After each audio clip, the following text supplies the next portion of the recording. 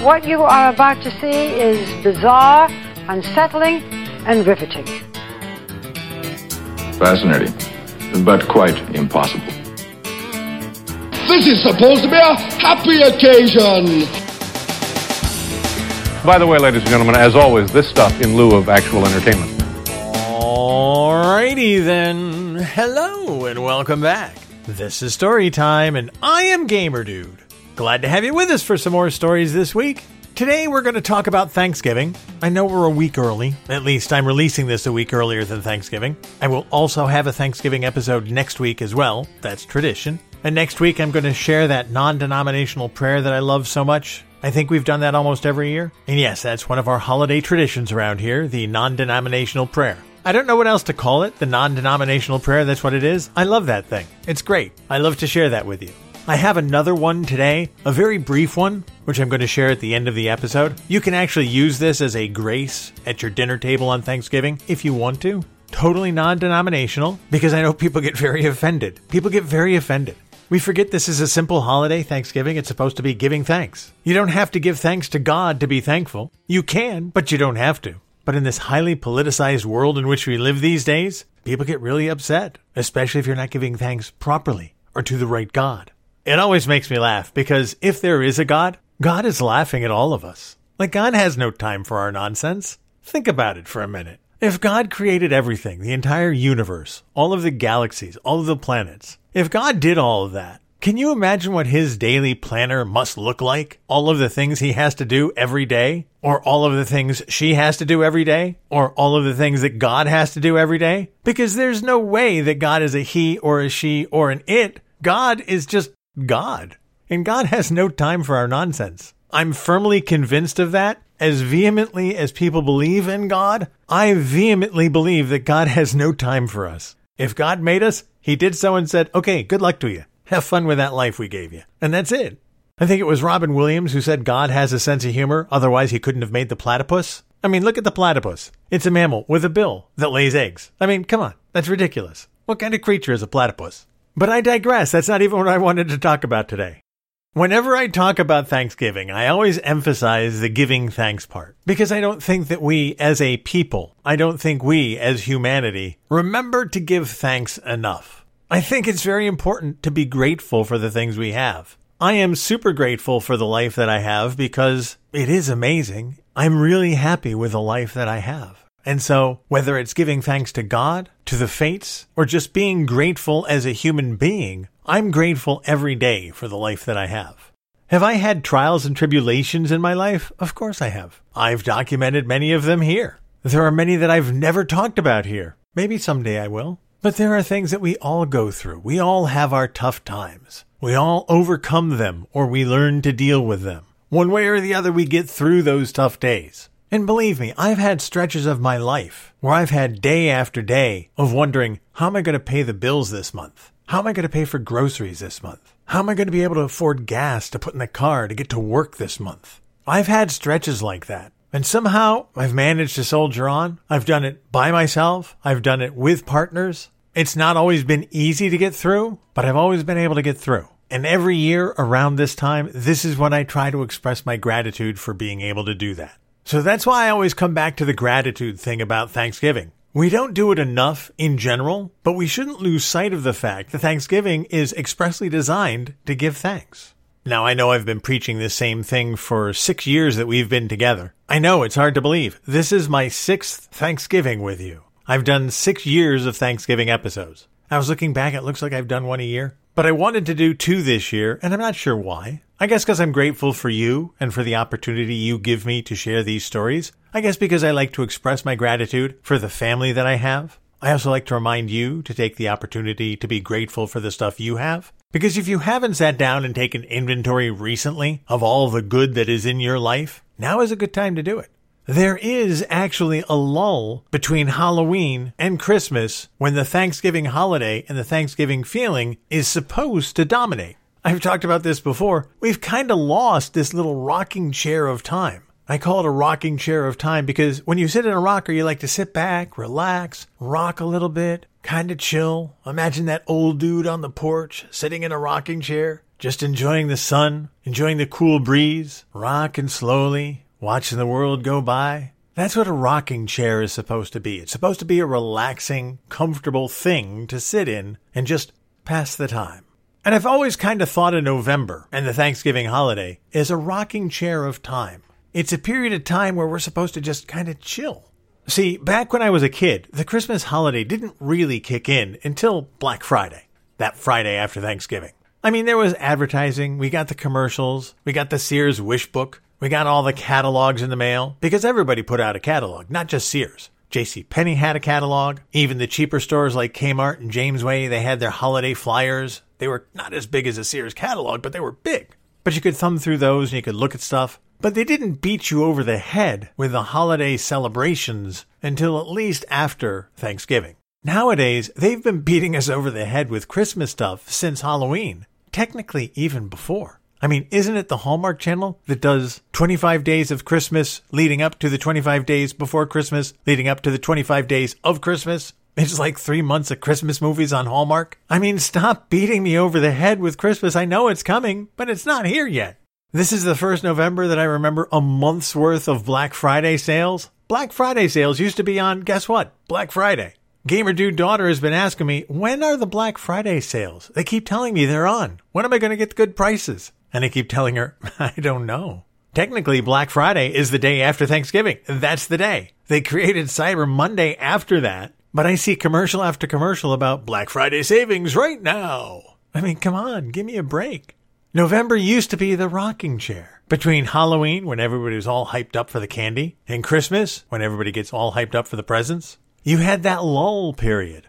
It wasn't a complete lull, of course not. We had to plan for the Thanksgiving dinner. We had to get the food, we had to plan the travel, we had to get all of that stuff ready. But that was kind of low-key compared to Christmas. It was kind of low-key compared to Halloween.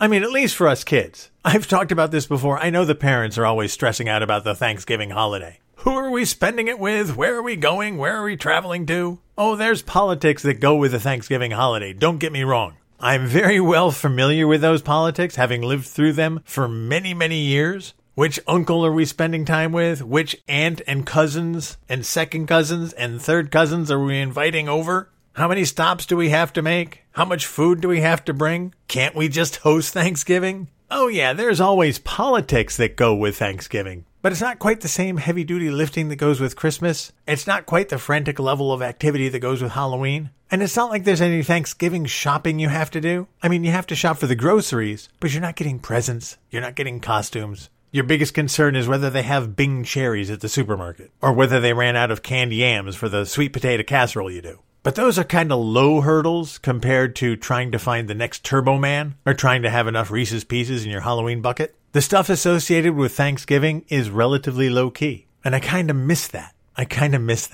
So next week, I'm going to talk a little more about Thanksgiving, and I'm going to revisit some of my traditional stories. But for this week's episode, what I did is I looked back at Thanksgivings in the past. Not my specific Thanksgivings, but the holidays in general. Because you know me, I wanted to know what things were like way back in the day. I know I've talked about this before. Turkey, for instance, has not always been the meal of the day. But I wanted to take a look at some of the things that have changed beyond turkey. I think I mentioned it, but I don't remember if I did or not, so I'm going to mention it again in case I didn't. But according to the history books that I've read, according to some of the research that I did, turkey was not on the menu at the first Thanksgiving. They had venison, they actually had lobster, they had seafood, but one of the main birds that they served at the first Thanksgiving? Passenger pigeon.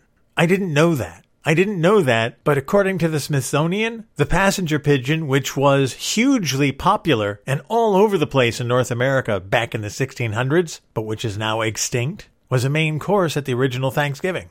You know what wasn't at the original Thanksgiving? Mashed potatoes. You know why? We didn't have any potatoes in North America back in the 1600s. Potatoes hadn't been introduced to North America back then, so there were no mashed potatoes. That kind of blows my mind. We're going to fast forward a couple hundred years now. We're going to go to the late 1800s for a couple of staples that were on the Thanksgiving menu then, which I didn't know of and which we no longer do. One of the appetizers on the menu as a regular thing back in the late 1800s was turtle soup. I'm not sure why turtle soup was big, but it was huge back in the late 1800s. If you look at menus from the time, turtle soup was featured prominently on Thanksgiving Day. I don't even know if you can get turtle soup anymore, can you? I've heard of it, I've just never seen it served anywhere. Back in the late 1800s, there was also a fascination with the Caribbean islands, and one of the big desserts called the West Indian dessert that was featured on Thanksgiving menus in the late 1800s was a concoction made of layers of pineapple, banana, and coconut. It was called the West Indian dessert because the West Indies is what they called the Caribbean islands, because of Christopher Columbus's navigation error. Seriously, that's what it was. It was a navigation error. But the West Indian dessert was just layers of these fruits because they were very exotic by the standards of the late 1800s. We didn't have the kind of trade that we have now, where you can get bananas any day of the year, you can get pineapple any day of the week, coconut you can buy in bags at the bakery section. Back in the late 1800s, a dessert with slices of coconut, slices of pineapple, slices of banana, that was very exotic and very much in demand for Thanksgiving dinners back then.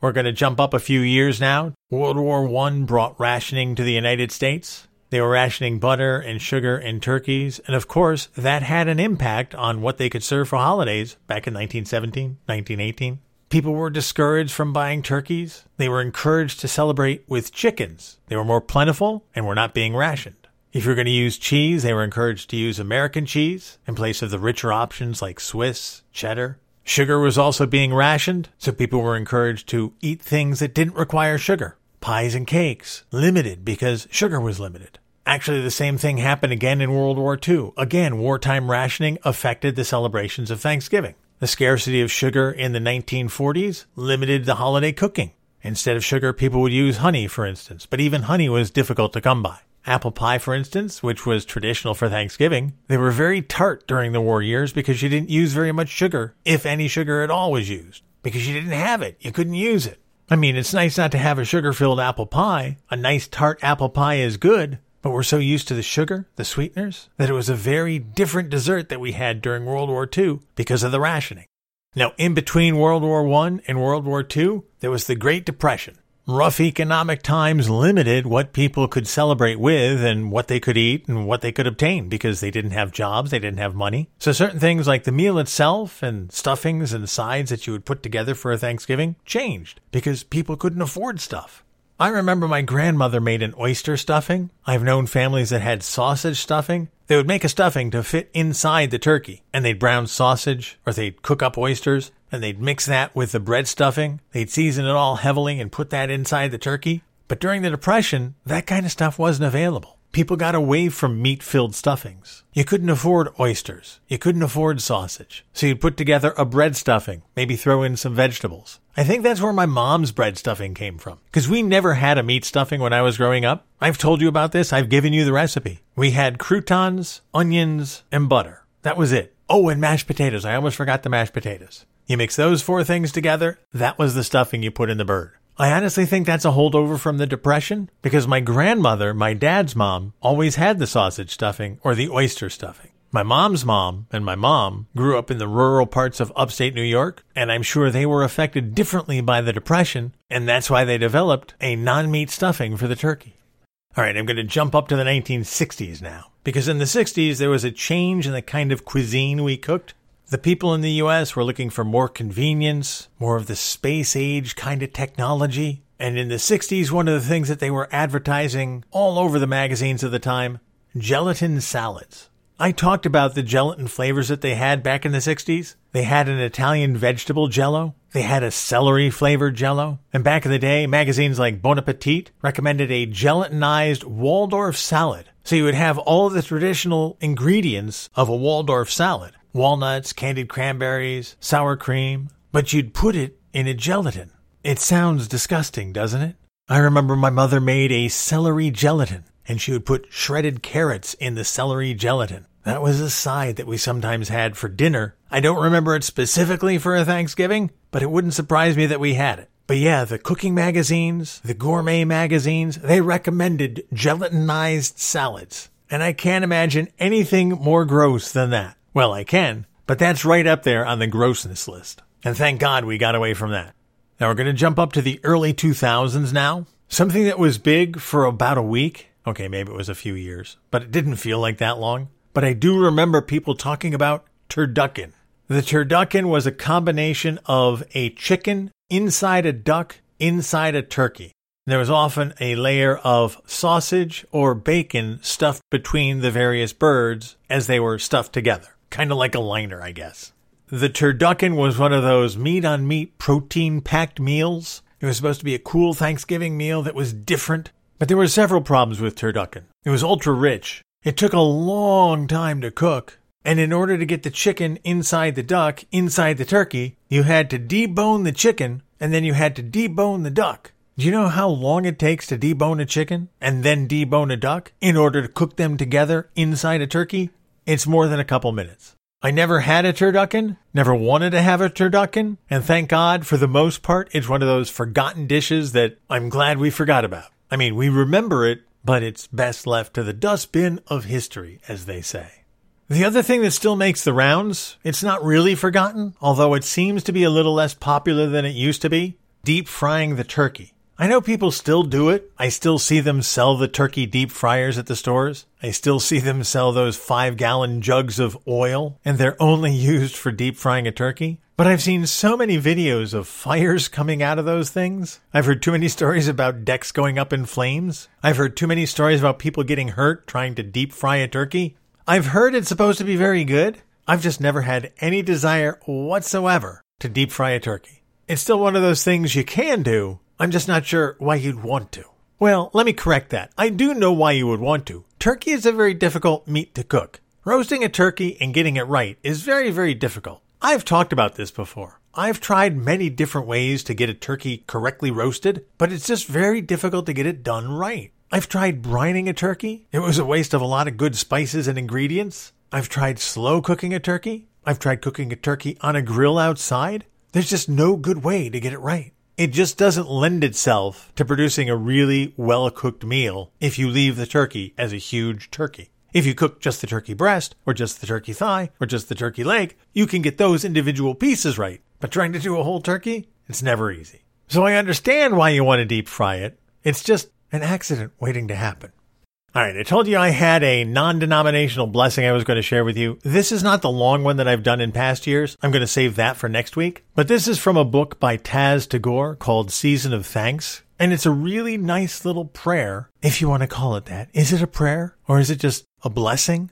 I'll let you decide. But I'm going to give it to you. You can look up the book or you can just write this down. It's not long. And you can use it at your Thanksgiving. May we join hands around the dinner table to pray for the strength and patience to love one another. May our circle grow with every birth and union into a community united by love rather than blood.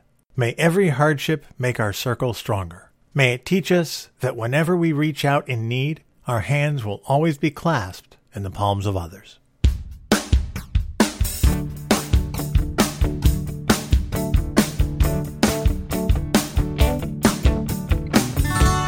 Alrighty then, that'll take us right up to almost Thanksgiving. We have another Thanksgiving episode next week. I'll share my other non-denominational blessing next week, and we'll talk once again about the kids' table at my grandma's house, among other holiday tales. Until then, thank you for being here. Thank you for being a part of things. As always, I appreciate your support, and I appreciate you taking the time to listen. And until next time, you guys take care of yourselves. And I'll see you when I see you.